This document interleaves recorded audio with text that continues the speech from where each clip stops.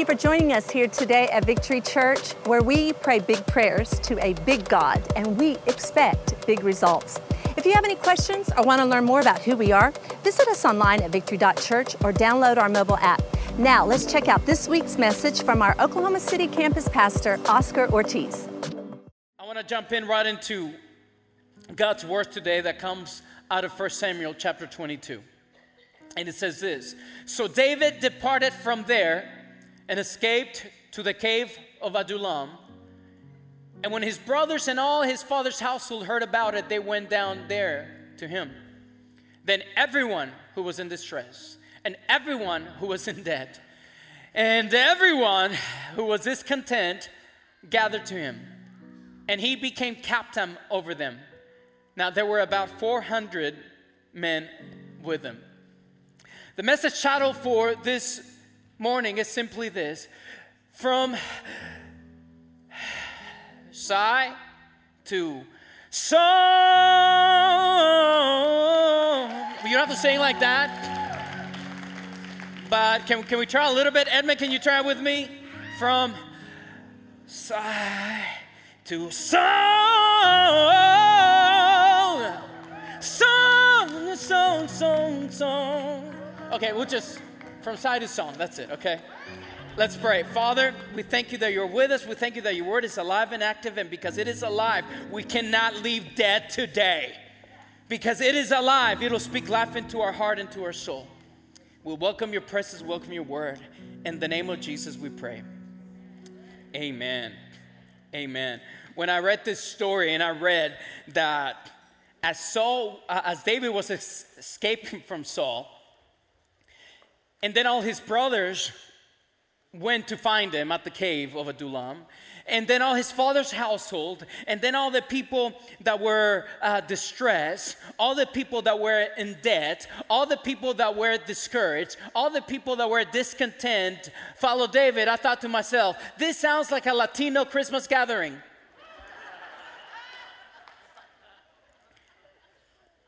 Because you have other people that show up and always are going to complain about something. Then you get the other group that's always offended because of something you said last year. Anybody relate? Then you got the other people who just come to you because they want to borrow some money. And then you have the other group that show up that you've never met in your entire life, but they're there to eat your food. Some of you may sound like you're going to have a Latino Thanksgiving too. I'm going to encourage you today, all right? In fact, there are 3 stories that I want to share with you today. The first one will take a little bit longer because it'll set up the next 2, but we'll move through those real quickly. And before we dive into our story out of 1 Samuel, I'd like to talk about how David got to the cave of Adullam.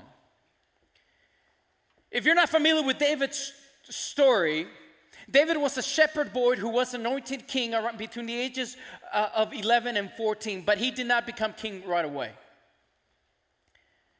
He did not become king right away. But what we do know is that he was anointed by the prophet Samuel. He poured all this oil all over David's teenage hair and anointed him king. You will become king. But for 1 Samuel tells us, he says that from that day on, the Spirit of the Lord came powerfully upon David. All the things that we can do when the God Spirit comes powerfully upon us. A year or 2 later, the Bible tells us that the Israelites were fighting the Philistines. And there was a giant by the name of Goliath, who was taunting and mocking the children of Israel for 40 days, and no one could do anything. No one could do anything to stand up to Goliath because they were in fear. So David is told by his dad to bring some food to his brothers who were soldiers, and David arrives to the scene as a naughty little teenage boy, and he's looking at all the Israelite army, and he's looking at them, and they're in fear. So he steps in and says, "Who is this uncircumcised Philistine that he should defy the armies of the living God?" Now, I'm not sure if it was common knowledge that the Philistines were uncircumcised, or if David could just see from very far away. If you want a message on circumcision, go back a few weeks. Pastor John has done a very great message, and he'll give you a little bit more detail. But David steps there, and then he tells the army, he says, why are you guys afraid of him? You're looking at his stature, you're looking at his size, you're looking at his muscular demeanor, you're looking at his weapons, at his helmet, at his large sword. I'm looking at something else. He hasn't been cut. Why are you afraid of someone who is not in covenant with the Lord? We are in covenant with God. We don't walk in fear. So I want to read to you this story just to kind of refresh your memory a little bit. It says that meanwhile the Philistine Goliath, with his shield bearer in front of him, kept coming closer to David. He looked David over and saw that he was a little more than a boy, glowing with health and handsome, and he despised him. He said to David, am I a dog that you come at me with sticks? And the Philistine cursed David by his gods. Come here, he said, and I'll give you your flesh to the birds and the wild animals. Man, that's some heavy trash talk. Especially when you have a warrior staring at a little shepherd boy without an armor. David said to the Philistine, you come at me with a sword and your humongous spear and your javelin, but I come against you in the name of the Lord Almighty. Can you picture the army? If you're watching online, picture this with me. Edmund, picture this with me. Can you picture the army listening to David kind of saying, oh man, this kid, who is this kid? His brothers are kind of hiding like, oh no, he's doing it again. He's doing it again. Call dad, go get dad. That's about 12 miles away. I don't think he's going to make it on time. The God of the armies of Israel, whom you have defied. Somebody needs to tell this kid that he's talking to Goliath. Can you picture teenage trash talk? You know, when they get upset and like passionate. He's like, this day the Lord will deliver you into my hands, and I'll strike you down and cut off your head. David, you have a slingshot. You can cut anything with it, bro. The army, I can just picture the army listening to David and saying, somebody's got to go grab him. This kid is insane. He's going to cut Goliath's head. He cannot reach Goliath's beard. And he doesn't have a sword. Let's tell him, he says, this very day, I will give the carcasses of the Philistine army. So now it's no longer just Goliath. I'm coming after y'all. To the birds and the wild animals. And then he gets even more wild. And the whole world will know that there is a God in Israel. And I believe that this next part, he tells the Israelite army, he says, all those who gathered here will know that it is not by sword or by spear that the Lord saves, for the battle is the Lord's and the Philistine army, and he will give you into our hands. Amen. So the army is like, okay, I guess we're doing this. we were fine for 40 days. And this kid shows up and okay, we're doing this. So the story goes on that David, with one stone in his slingshot, cast the stone right into Goliath, to his forehead. Goliath falls to the ground face forward. David comes to Goliath, grabs his sword, and cuts his head off. And one act of faith ignited valor in an entire nation. Because of that, David moves to live with the king, King Saul, into the palace.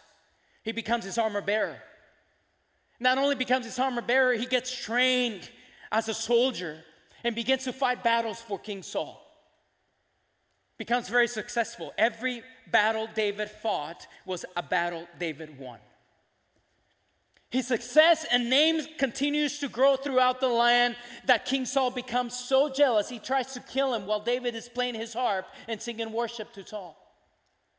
Now, I know we may sing some songs that you may not like, But I never seen any of you guys come with a spear and said, oh man, they better sing my song, because if not, it's going down. So David ends up marrying one of King Saul's daughters, becomes his son-in-law, and you think things could get better, and maybe they got better for a little bit, but ultimately Saul's jealousy continues to grow against David because of his success, to the point that he puts out a bounty on David to kill him. So David finds out, so he flees from the palace, and he goes to the prophet Samuel and said, hey dude, remember what you said to me while you were pouring all that oil over me, that I was going to become king? I think you were off a little bit, Samuel, because King Saul is after me. So this is where our story starts. David departs from there and escaped to the cave of Adullam. And when his brothers and all of his father's household heard about it, they went down there to him. Then everyone who was distressed and dead and everyone who was discontent gathered to him, and he became captain over them. Now there were about 400 men with him. David suddenly, from being a hero in a nation, from sitting in the king's stable, now is quarantined from the worship community in the temple. David is quarantined from his close friends. David is separated from his calling and his purpose. And to make matters worse, 400 very dysfunctional men find him. And he finds himself to the cave of Adullam. The word Adullam in the Hebrew means justice of the people, which tells us that these men were so distressed that they felt they had been cheated by life. They were so mistreated that these men wondered, why has this happened to us? Is there justice for us? You could almost say that these were men with a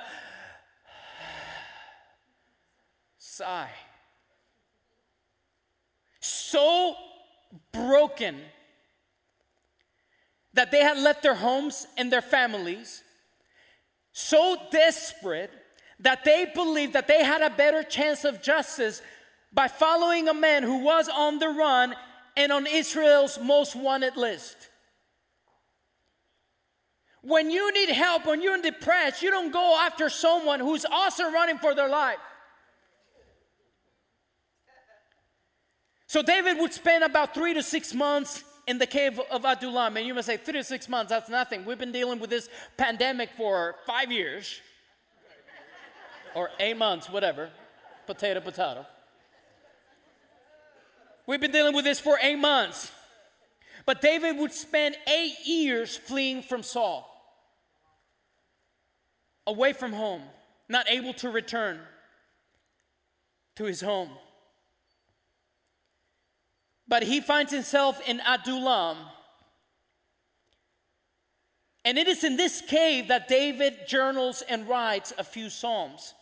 And because we know what he wrote while he was in there, we know that you could almost hear also David's sigh. And this is what he writes in Psalm 142. It says, I cry out with my voice to the Lord. With my voice, I implored the Lord for compassion. I poured out my complaint before him. I declared my trouble before him. When my spirit felt weak within me, you knew my path. In the way where I walk, they have hidden a trap for me. Look to the right and see, for there is no one who regards me favorably. There's no escape for me. No one cares about my soul. I cried to the Lord. I said, you are my refuge, my portion in the land of the living. Give your attention to my cry. God, pay attention to me. For I have been brought very low. Rescue me from my persecutors, for they are too strong for me. He says, bring my soul out of prison so that I may give thanks to your name.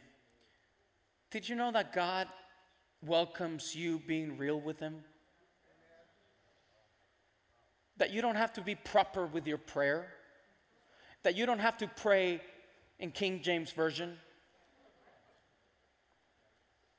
that you can actually bring you some gangsta prayers where you're just like walking around. He's like, man, that he's okay with you being honest with him in your prayers.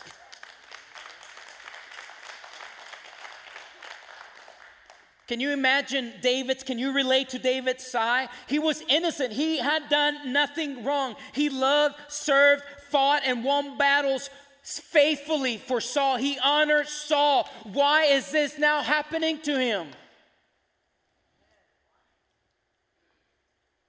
And some of you may be in the same place.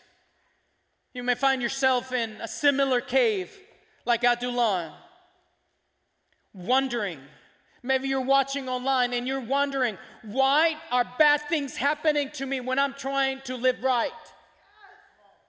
How much more can I handle? Why are things so out of control in my life? Things are happening when I'm trying to do right. We didn't ask for this illness. We didn't ask for this divorce. We didn't ask for this broken relationship in our family. We didn't want this anxiety. We weren't looking for this depression or this death. We certainly did not ask for 2020. 2020 was supposed to be the year of perfect vision. But it's nothing more than a perfect blur. You hear the sigh, and maybe you find yourself in the same place. I want to share with you a little bit of truth to help us deal when bad things that you cannot control happen to you and your family. You see, we may not have control over what's happening to us, but we have a choice of what's going to happen inside us. You may not control what happens to you, but you can choose what happens inside of you. Just because we lack control doesn't mean we lack choice. And sometimes we get those confused. You may not have control of the sorrow that has come upon you, but you do have a choice of how long you're going to stay there. You may not be able to control all your illnesses, but you can choose to live a healthy lifestyle. You may not control your divorce, but you can choose to get better, not bitter. You may not be able, let me picture it. Let me put a picture to you this way. You may not be able to stop a bird from pooping on your head, but you can choose to stop it from building a nest on it. Now, let's be honest. How many of you guys that's happened to you? There's been a bird that kind of released them on your head. One time it happened to me twice on the same week. Come on. #Adullam. Where are you, God? Why is this happening to me?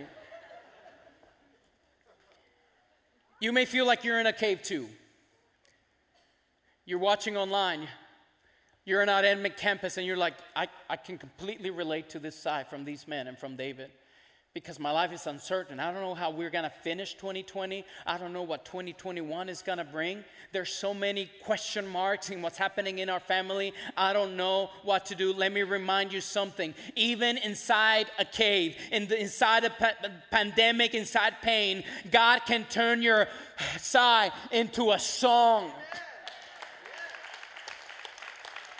David wrote Psalm 142, his sigh, in the cave, but he was in the same dark and cold and lonely cave that he also wrote Psalm 57.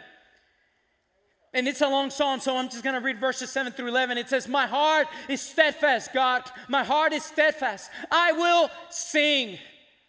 Yes, I will sing praises. Awake, my glory. Awake, harp and lyre. I will awaken the dawn. I will praise you, Lord, among the peoples. I will sing praises to you among the nations. For your goodness is great to the heavens and your truth to the clouds.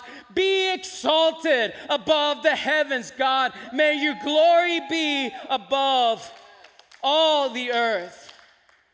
Notice that in Psalm 142, David says, my soul is in prison. But in Psalm 57, he says, my soul takes refuge in you. What changed?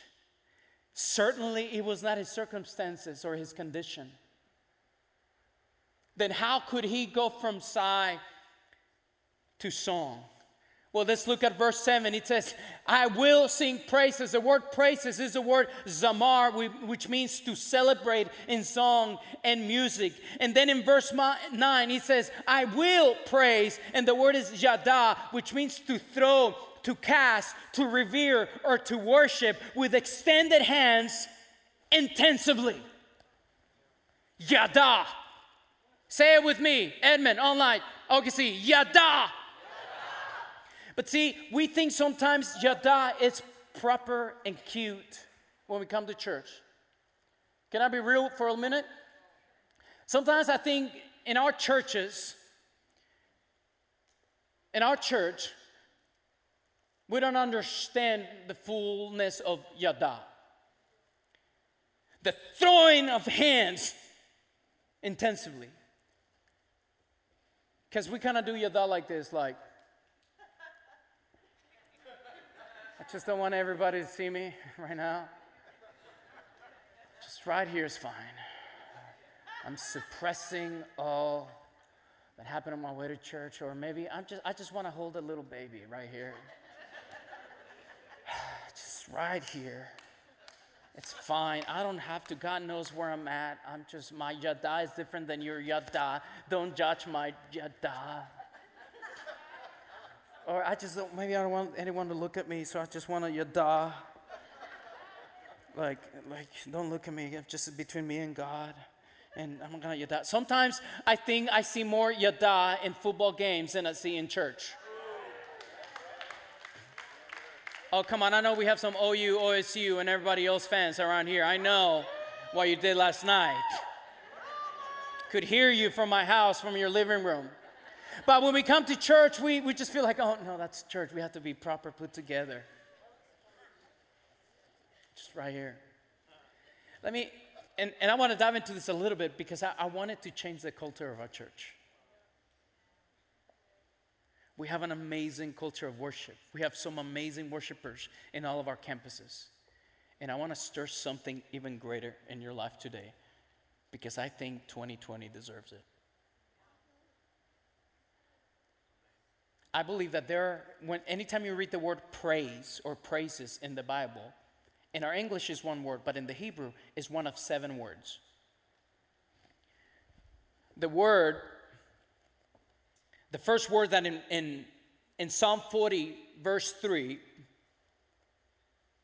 actually, I'm getting ahead of myself because I want us to understand the meaning of yada and how in our worship is so powerful of what David was doing while he was inside the cave, which brings me to my first point. Sometimes you yada, you sing your way to victory. You sing your way to victory. Like David said in Psalm 57, I will praise, I will sing. Even in your depressed cave, in your loneliness, in your depression, in your wandering and your questions, you can sing your way to victory. Can you picture David inside Adullam beginning to sing, beginning to throw his hands, beginning to raise his hands? See, his circumstances didn't change, but something inside of him began to change. And something inside his men began to change as well. Because eventually, these 400 men that were in debt, distress, and complaining are the same men who later on become David's mighty men. What changed? It was not their circumstances. It was God changing their heart because of what was coming out of their mouth. David and these men knew that even though their bodies physically were quarantined, that the enemy could not quarantine their worship. God turned David's sigh into a song, and his men began to join and sing with him. I believe that we should always let our praise be louder than our panic. The world needs to see you post about your praise, not just about your panic. Let us increase our faith in how we treat everything that may be happening to us. We may not have any control over it, but we can still choose to praise Him in the midst of it. Psalm 40 says this: He put a new song in my mouth, a song of praise to our God. Many will see and fear and will trust in the Lord. The word praise is the word tehillah, which means songs, hymns, adorations, and thanksgiving. And I see some people got super excited. I did not say tequila, I said tehillah. Just want to make sure that, Edmund, want to keep you honest. I know some of your past. Come on, we're going Hebrew here. There are 7 words for the word praise that I want to share with you real quick. It's not on your notes, but you can just simply Google the 7 words for praise in Hebrew. The first word is halal, where we get the word hallelujah, which means to praise, to boast, to rave, to celebrate, to clamorously foolish. Even if it makes you look foolish, hallelujah, that's what that means. The second word is yada, which we just learned, which means to pray, to worship with extended hands, to lift hands intensively. The third word is tauda, which means to worship with extended hand in adoration, listen, or acceptance. And I love this because it means thanking God for what we may not have received yet, as well as things that are already in our hands. We need to have some tauda in Thanksgiving and this Christmas. Next word is shabak, which means to shout, to address in a loud tone, to command, to triumph. You see, this whole thing, this is not a Pentecostal charismatic thing. This is a biblical thing. This is what we do because the Bible encourages, and that's why we praise the way we praise. The fourth word is shabak, to shout, address in a loud tone. Next word is barak, which means to kneel down, to bless God in adoration and salute. The next word is zamar, which means to pluck the strings of an instrument, to sing, to praise with musical instruments. And the last word is tehillah, which is a combination of all the other 6 words into one. It refers to the other 6 ways of adoration into one. We can tehillah, we can sing our way to victory. The second story that we're going to talk about that also talks about a different cave is a story that takes place in a land called Macedonia. This was such an evil place. There was such a stronghold of the enemy, satanic stronghold. There was no synagogue in Macedonia. There were no strong group of the Christian believers. But in one dream, Paul sees a Macedonian man calling out to him, "Come to Macedonia and help us." So Paul decides to go with Silas. And as they're preaching the gospel through the streets, there's a young girl possessed by the devil who had an divination spirit, who was making money for her owners.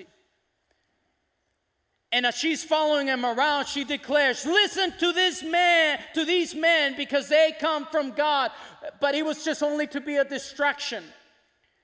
And it got so bad that Paul got so annoyed that he turned to her and he cast the demon out of her, which was great. But the city was so evil that these men found out that now they can no longer make any money from her. So they take him captive as prisoners. They whip him and then they put him in a prison.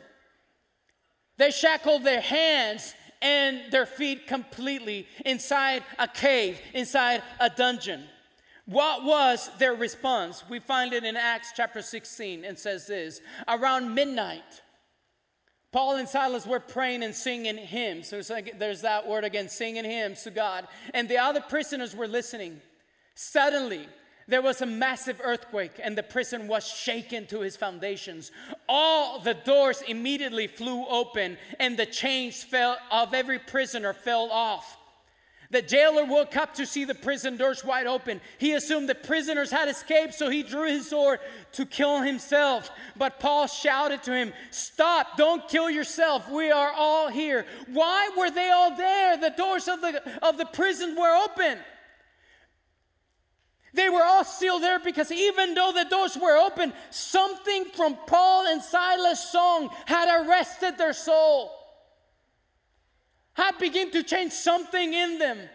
The jailer called for lights and ran to the dungeon and fell down trembling before Paul and Silas. Then he brought them out and asked, "Sir, what must I do to be saved?" They replied, "Believe in the Lord Jesus and you will be saved." The word believe is not just a mental belief. The actual Hebrew means commit your trust to Jesus. Right now in our nation, we have a lot of people in our churches that believe, but their trust lacks commitment.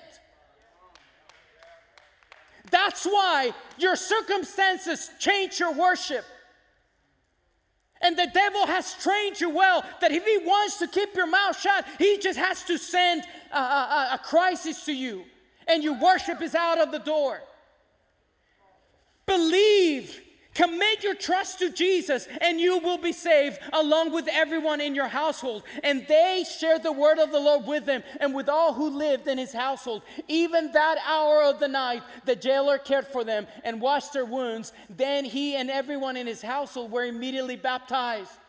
He brought them into his house and set a meal before them. And he and his entire household rejoiced because they all believed in God.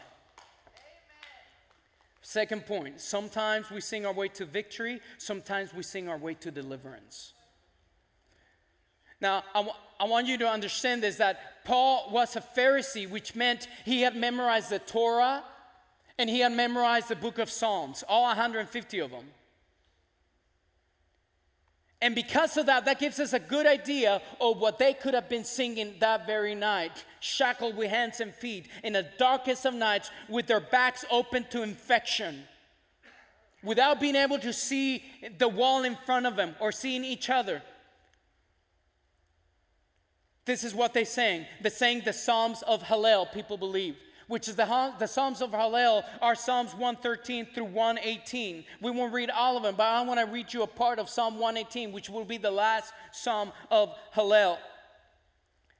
He says this in Psalm 118, "Give thanks to the Lord." Now, I picture they're chained up, bleeding and bruised and in pain. "Give thanks to the Lord, for he is good, for his mercy is everlasting. Let Israel say, his mercy is everlasting. Oh, let the house of Aaron say, his mercy is everlasting. Let those who fear the Lord say, his mercy is everlasting. For my distress I call upon the Lord, and the Lord answered me and put me in an open space." The Lord answered you, but you're in chains. How can you say, "Give thanks to the Lord," when you're inside a cave? The reason why they were able to sing this psalm is because they knew that praise is a choice that doesn't ask permission to our condition or to your circumstances. I know this story is usually preached as if we just praise and worship the Lord, that our chains will fall off. And I believe that. I've seen it in our life, but you must understand that Paul and Silas were not just delivered from something, they were delivered for something. God had in mind, even in the midst of the prison, that God would use their pain to bring a jailer and other prisoners and the jailer's family to salvation. God was bringing deliverance for a purpose. And I know the enemy will try to keep your mouth shut in church and out of church. He will try to keep you quiet. Because if he makes you think that you can't control your mouth, he'll stop your worship. And if he makes you think that you don't have a choice in your worship, he'll keep you chained up and quiet in the dungeon of your mind. Listen, if you struggle with worship, with any of the 7 praise words, if you struggle with worship because of how you see you, worship anyway. Because worship has nothing to do with you and me. Worship has everything to do with who God is and what he has done. And if we look at what he has done, we have a good idea of what he's going to do. That's why we can worship. That's why we can shout. That's why we can throw our hands. That's why we can sing. That's why we can kneel. That's why we can play instruments. That's why we can tehillah our way into deliverance. Sometimes we need to tell our feelings who our God is. Online church, Edmond campus, worship anyway. You see, I believe that our mouth, there's so much power in our mouth that the Bible says that, I believe that the enemy's trying to keep your mouth shut. But there's going to be a day where all Christians, Muslims, Buddhists, Republicans, Democrats, and everyone in between, whether they believe or not, every single one of their knees is going to bow. Every single one of their tongues, every single one of their mouths, whether they believe on them or not, there will be one day where they will see that Jesus Christ is King of Kings and Lord of Lords. There will not be a single mouth that is going to be kept shut, because when you're in God's presence, you can't help to tehillah. Don't let the enemy keep your mouth shut. Sometimes we sing our way to deliverance. Our last story, it's a very different story in a different dark and lonely cave. And it comes out of Matthew 26, verse 30, that says, and after singing a hymn, there's singing a hymn again, they went out to the Mount of Olives. And this story is obviously about Jesus and his disciples on their way to Gethsemane. This was the song they would sing at their Last Supper. It was the week of Passover. So traditionally, the Jews would sing the Passover songs. They would do this at the Passover dinner, at the Passover supper that Jesus and his disciples would have.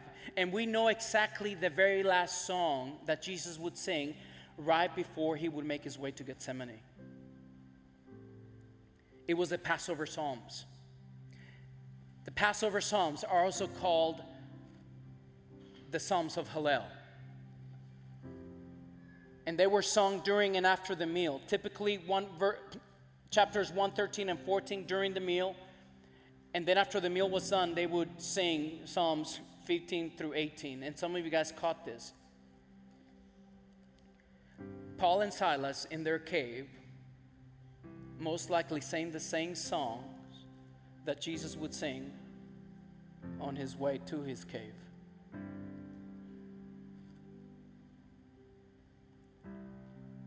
On their way to Gethsemane, on the same night he would be betrayed by Judas, the night he would end up in a cave in Caiaphas' house. Trust me, it is a cave. I've been there, right below the house of Caiaphas. About 10 hours before he would be crucified, about 13 hours before he would end up in his ultimate cave that we call the tomb. Now, picture Jesus singing this, knowing that all these things were about to happen. He's with his best friends. He's about to go to the place of suffering. And we know what he sings. Psalm 118 is very long, so we're just going to read a few verses, but this is what he sings. He says, give thanks to the Lord,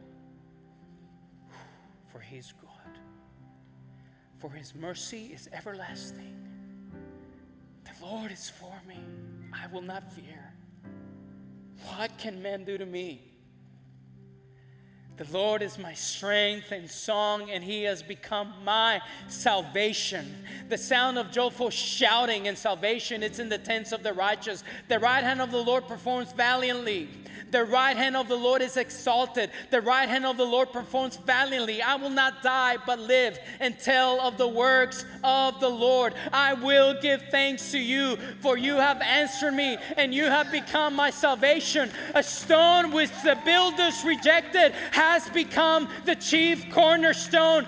This is the day that the Lord has made. I will rejoice and be glad in it. Blessed is the one who comes in the name of the Lord. We have blessed you from the house of the Lord. You are my God, and I will give thanks to you. You are my God, I will exalt you. Give thanks to the Lord, for He is good, for His mercy is everlasting. This was on their way to Gethsemane, the place of agony. Gethsemane means oil press. This was the place of crushing, of the highest form of pressure, to the point that Jesus sweats drops of blood. And it is in this place in Gethsemane that Mark 14 tells us that Jesus prays before the Father, and He says, Abba, Father, He cried out, everything is possible for you. Please take this cup of suffering away from me, yet I want your will to be done, not mine. Abba in Aramaic, it's a very personal,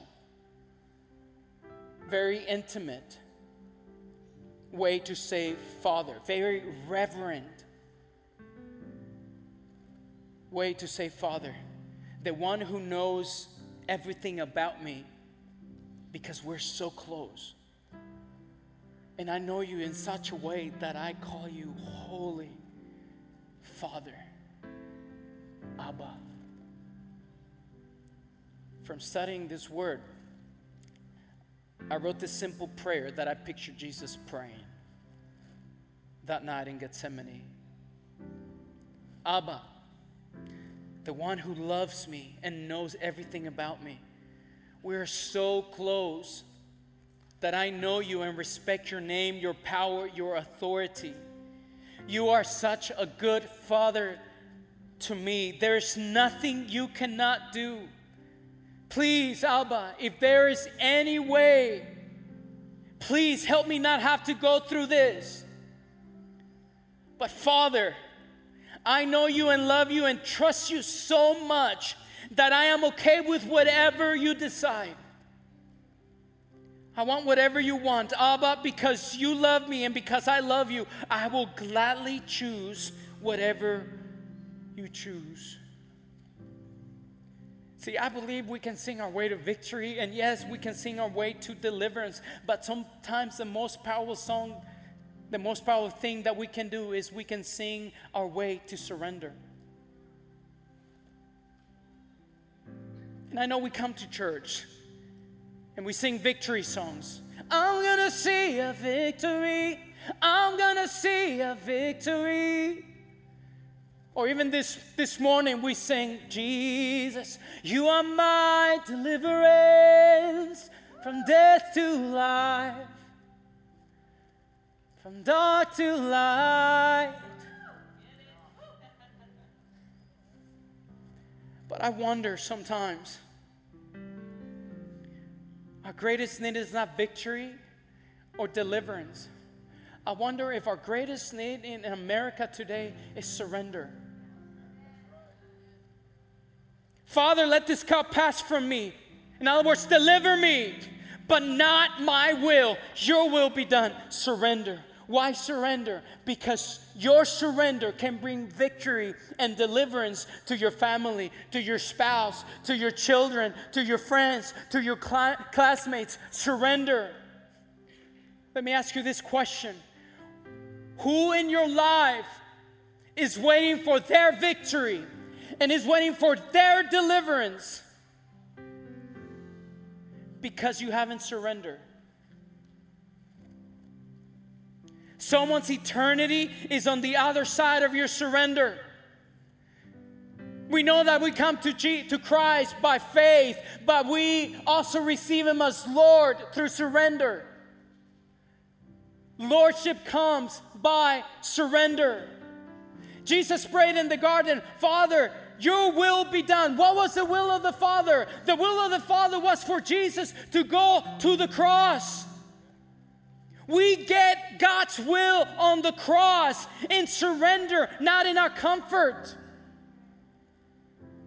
If you want God's will, surrender. If you want God to change your life, surrender.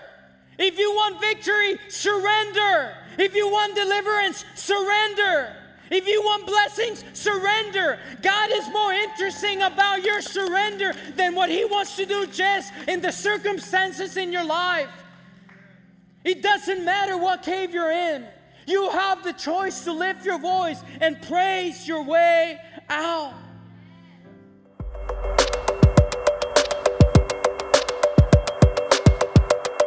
Once again, thank you for joining us today for this week's message at Victory Church, where we are called to equip people to live in His presence, move beyond themselves, and be transformed. The only way that can happen is through your radical generosity, your serving, and your prayers. If this ministry has impacted your life in any way, we would like to invite you to partner in giving towards this ministry. You can do that by visiting our website at victory.church/give or download our Victory Church app and select Give. Once again, thank you. And God desires for us to live life to the full.